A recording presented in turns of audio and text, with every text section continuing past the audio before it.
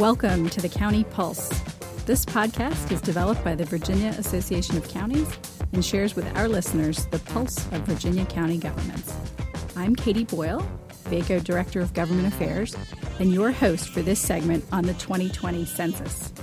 Our show today is sponsored by Avaya, a leading provider of next-generation communications solutions for businesses and government entities worldwide. So today we're joined by a special guest, Margaret Nimmo Holland, who is the Executive Director of Voices for Virginia's Children. She is an expert on children's issues. She's worked extensively on children's mental health in particular. She led the Campaign for Children's Mental Health. She served as the chair of the Board of Directors of the Richmond Behavioral Health Authority, and she's been part of several state commissions working on mental health reform. She's a recipient of numerous awards for her work, and we are very excited to be working with her and with her team on preparing for the 2020 census. So welcome, Margaret. Thank you. I'm happy to be here. Thank you so much for being with us today. So before we jump into the conversation about the census, just to sort of set the table a little bit, could you tell our listeners about Voices for Virginia's Children and some of the issues that you work on? Sure. So we are celebrating our 25th anniversary at Voices for Virginia's Children. We are a nonprofit, nonpartisan child advocacy organization. We are statewide, and so we really are excited to be in partnership with you around the census and other issues. Our areas of focus are children's mental health and health insurance, early childhood, including early childhood education, access to child care and preschool, and also children in the foster care system. So we are an organization whose mission is to champion public policies that improve the lives of Virginia's children. And as you can see from the issues that we focus on, we are primarily paying attention to those kids who tend to get left out by others and trying to speak up wherever decisions are being made about them. That's great. Well, so we're very happy to have you on today in particular because we are leading up to Monday being Census Awareness Day, April 1st, being 1 year out from the 2020 census. So just to kind of do some level setting, what is so important about the census? Well, I think what people don't realize, because it only happens every 10 years and we all tend to forget in that amount of time, but the decennial census is the only time that we count everyone living in the United States. So there are surveys that the Census Bureau does at other times throughout that 10-year period, but they're all a sampling of the population, and we do not make an attempt to count every single person living in the country of all ages, whether they are citizens or not, except this one time every 10 years. And so it's really important that we get it right, because every other survey that we will do for the next 10 years will be based on the data that we get from the decennial census. Yeah, absolutely. And I think there's the research component, of all the things that are sort of derived from the data that comes from the census. I know some of our members are very interested in sort of the economic development aspect, Absolutely. And businesses making decisions about where to locate or where to expand. The Weldon Cooper Center did a kind of an interesting article a couple of weeks ago, and their tagline was something like "Power and Money: Why the Census Matters," and it was talking. I mean, that's a very blunt way to describe it, but that resonated with me because it's about representation. It is. It is. There's a lot riding on the census, and I think most of us probably don't realize this, so we need to spend the next year as those who really have a lot to gain or lose from an accurate count, educating residents about what is at stake.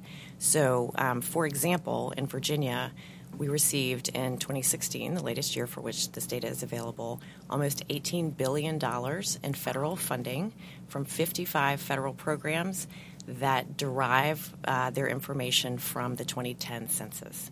So that's almost $18 billion in federal funding every single year. And so you move that forward for the next 10 years. So it's really important that we count everyone, we count them once and in the right place. And there are certain groups that we know are easier to miss and harder to count.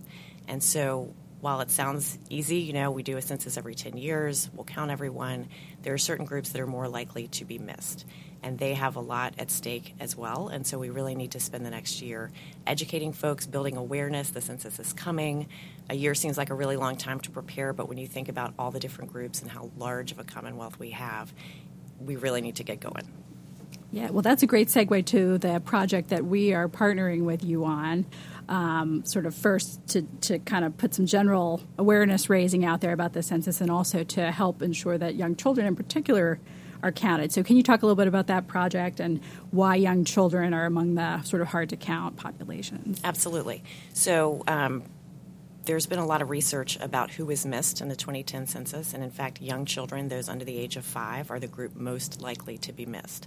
Other hard-to-count groups include people of color, low-income communities, certain rural communities.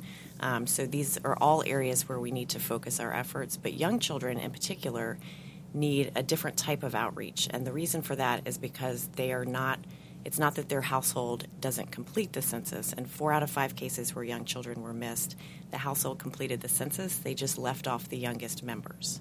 And that might sound a little bit confusing, but when you start digging into the research, you find that some of the reasons are kids living in complex families. For example, if parents are divorced, living in different places, there can be confusion over who's counting the child. So complex families, children living with grandparents, children in foster care, there can be a lot of confusion about who's counting. If we think about babies who were born between January 1st of 2020 and Census Day, April 1st, all of those babies should be counted. I can remember back to being a new mom, and I probably, if the census had come in the mail, that wouldn't have been my first priority. And even if I'd seen it, I might not have realized, at what point in time are we counting people? Sometimes families, again, with these complex living situations, the census will direct them to answer the question as to where the child spends most of their time. For some families, that can be really confusing. Families who are experiencing housing instability, homelessness, this might not be their first priority. They might not realize what's at stake. It could be confusing to really think about, and so they put it to the side.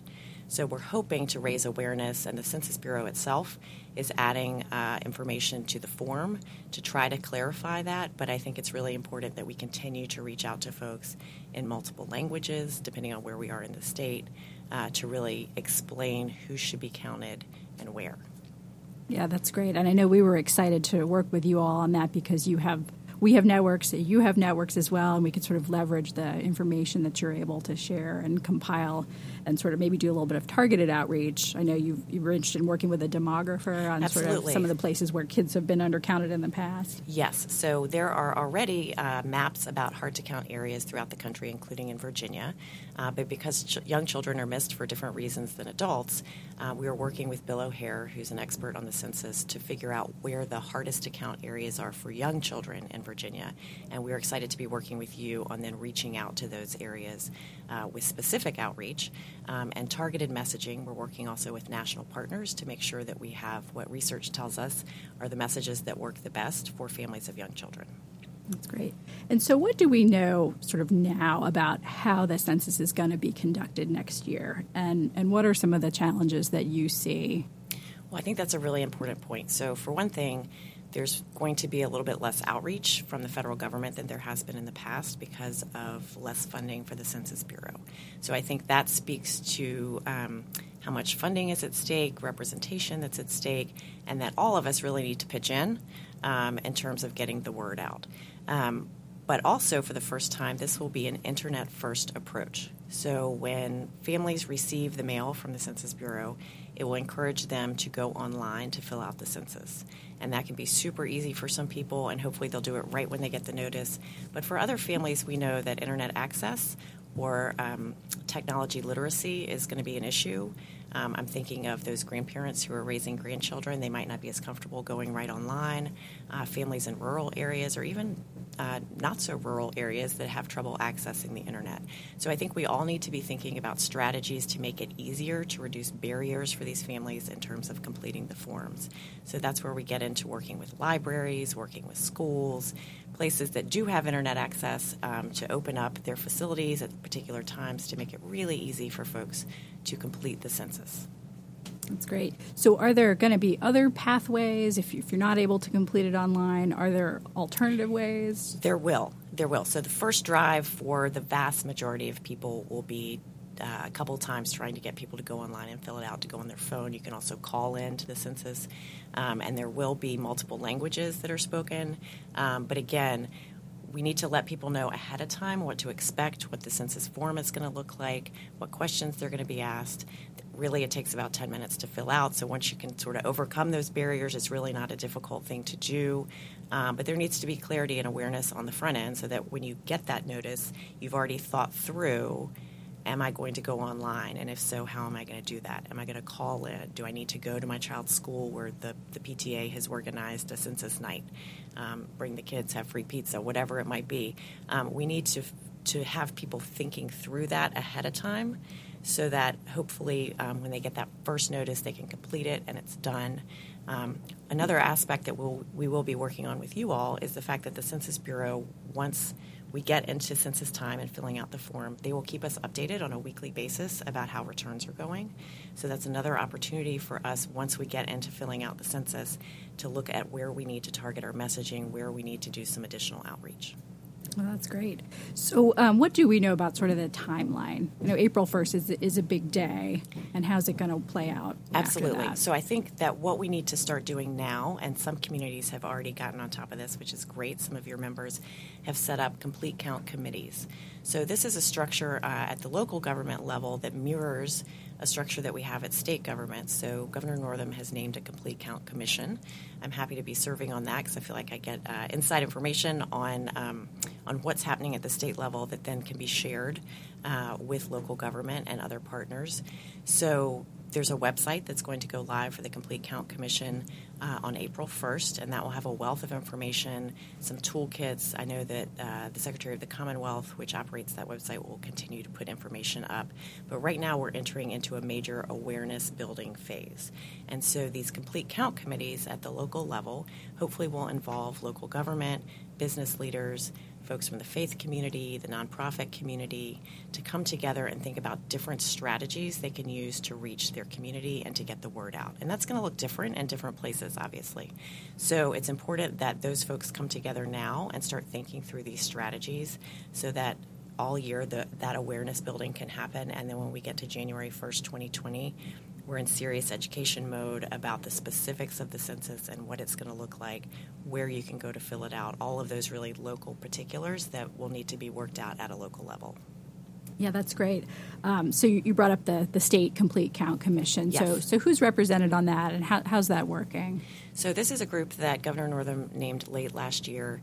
It has about 40 members, and they represent all geographic areas of the state as well as different hard-to-count communities. So there are folks from the Virginia Indian tribes. There are folks from representing Asian Americans and Pacific Islanders, African American community, Latino community, other folks who are in these harder to count areas. And of course, we are there representing children, and in particular, young children who are the most likely to be missed.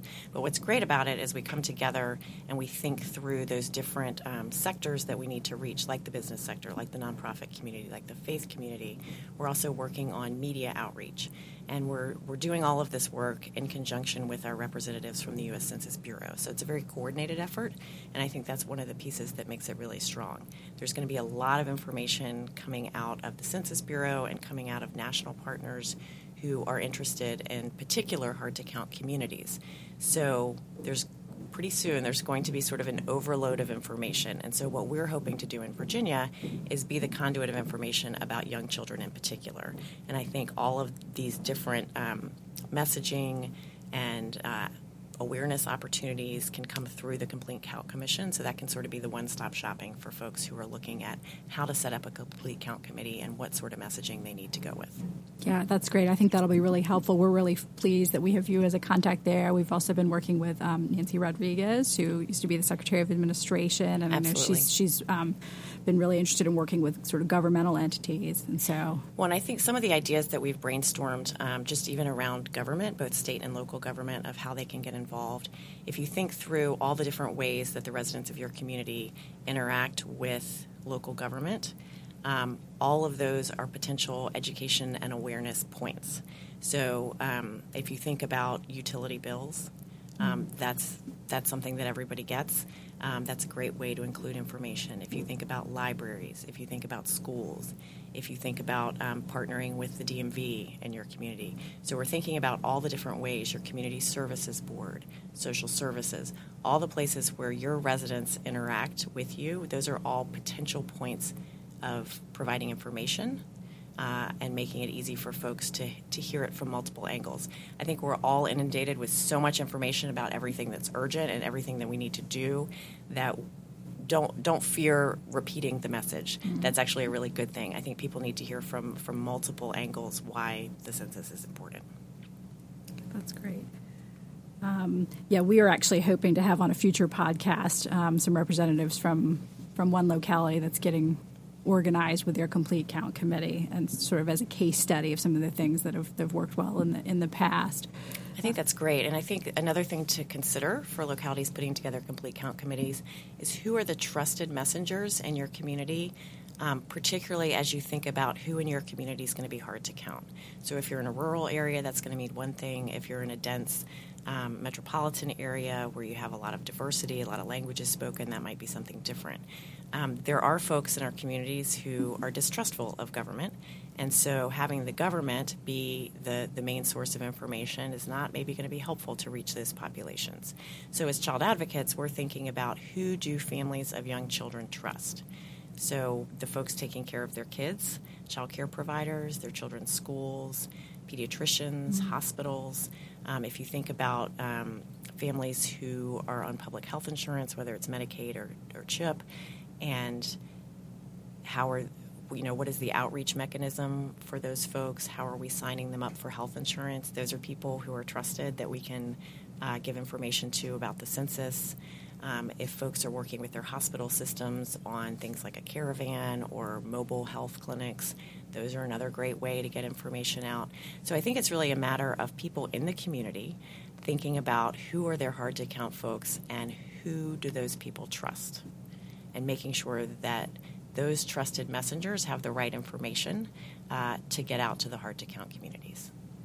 Yeah, I think those are some great suggestions. So, and I want to put a little plug out that we have started our webpage on our website to start compiling some of that useful census information. So this podcast is going to go there as soon as we process it and post it, as well as, the information that we're receiving from the state and from the Census Bureau. So hopefully that'll be another sort of resource. So you've given us a lot to think about, a lot of good information, definitely the beginning of our partnership and collaboration, and we look forward to sort of continuing to work with you and share information. And so I want to just thank you so much for being with us, and look forward to continuing to work with you. Thanks, Katie. We're really excited about it. I think we all have a lot at stake, and so I think we can put our efforts together and get a great impact and a complete count for Virginia. Absolutely. Well, thank you. Thank you.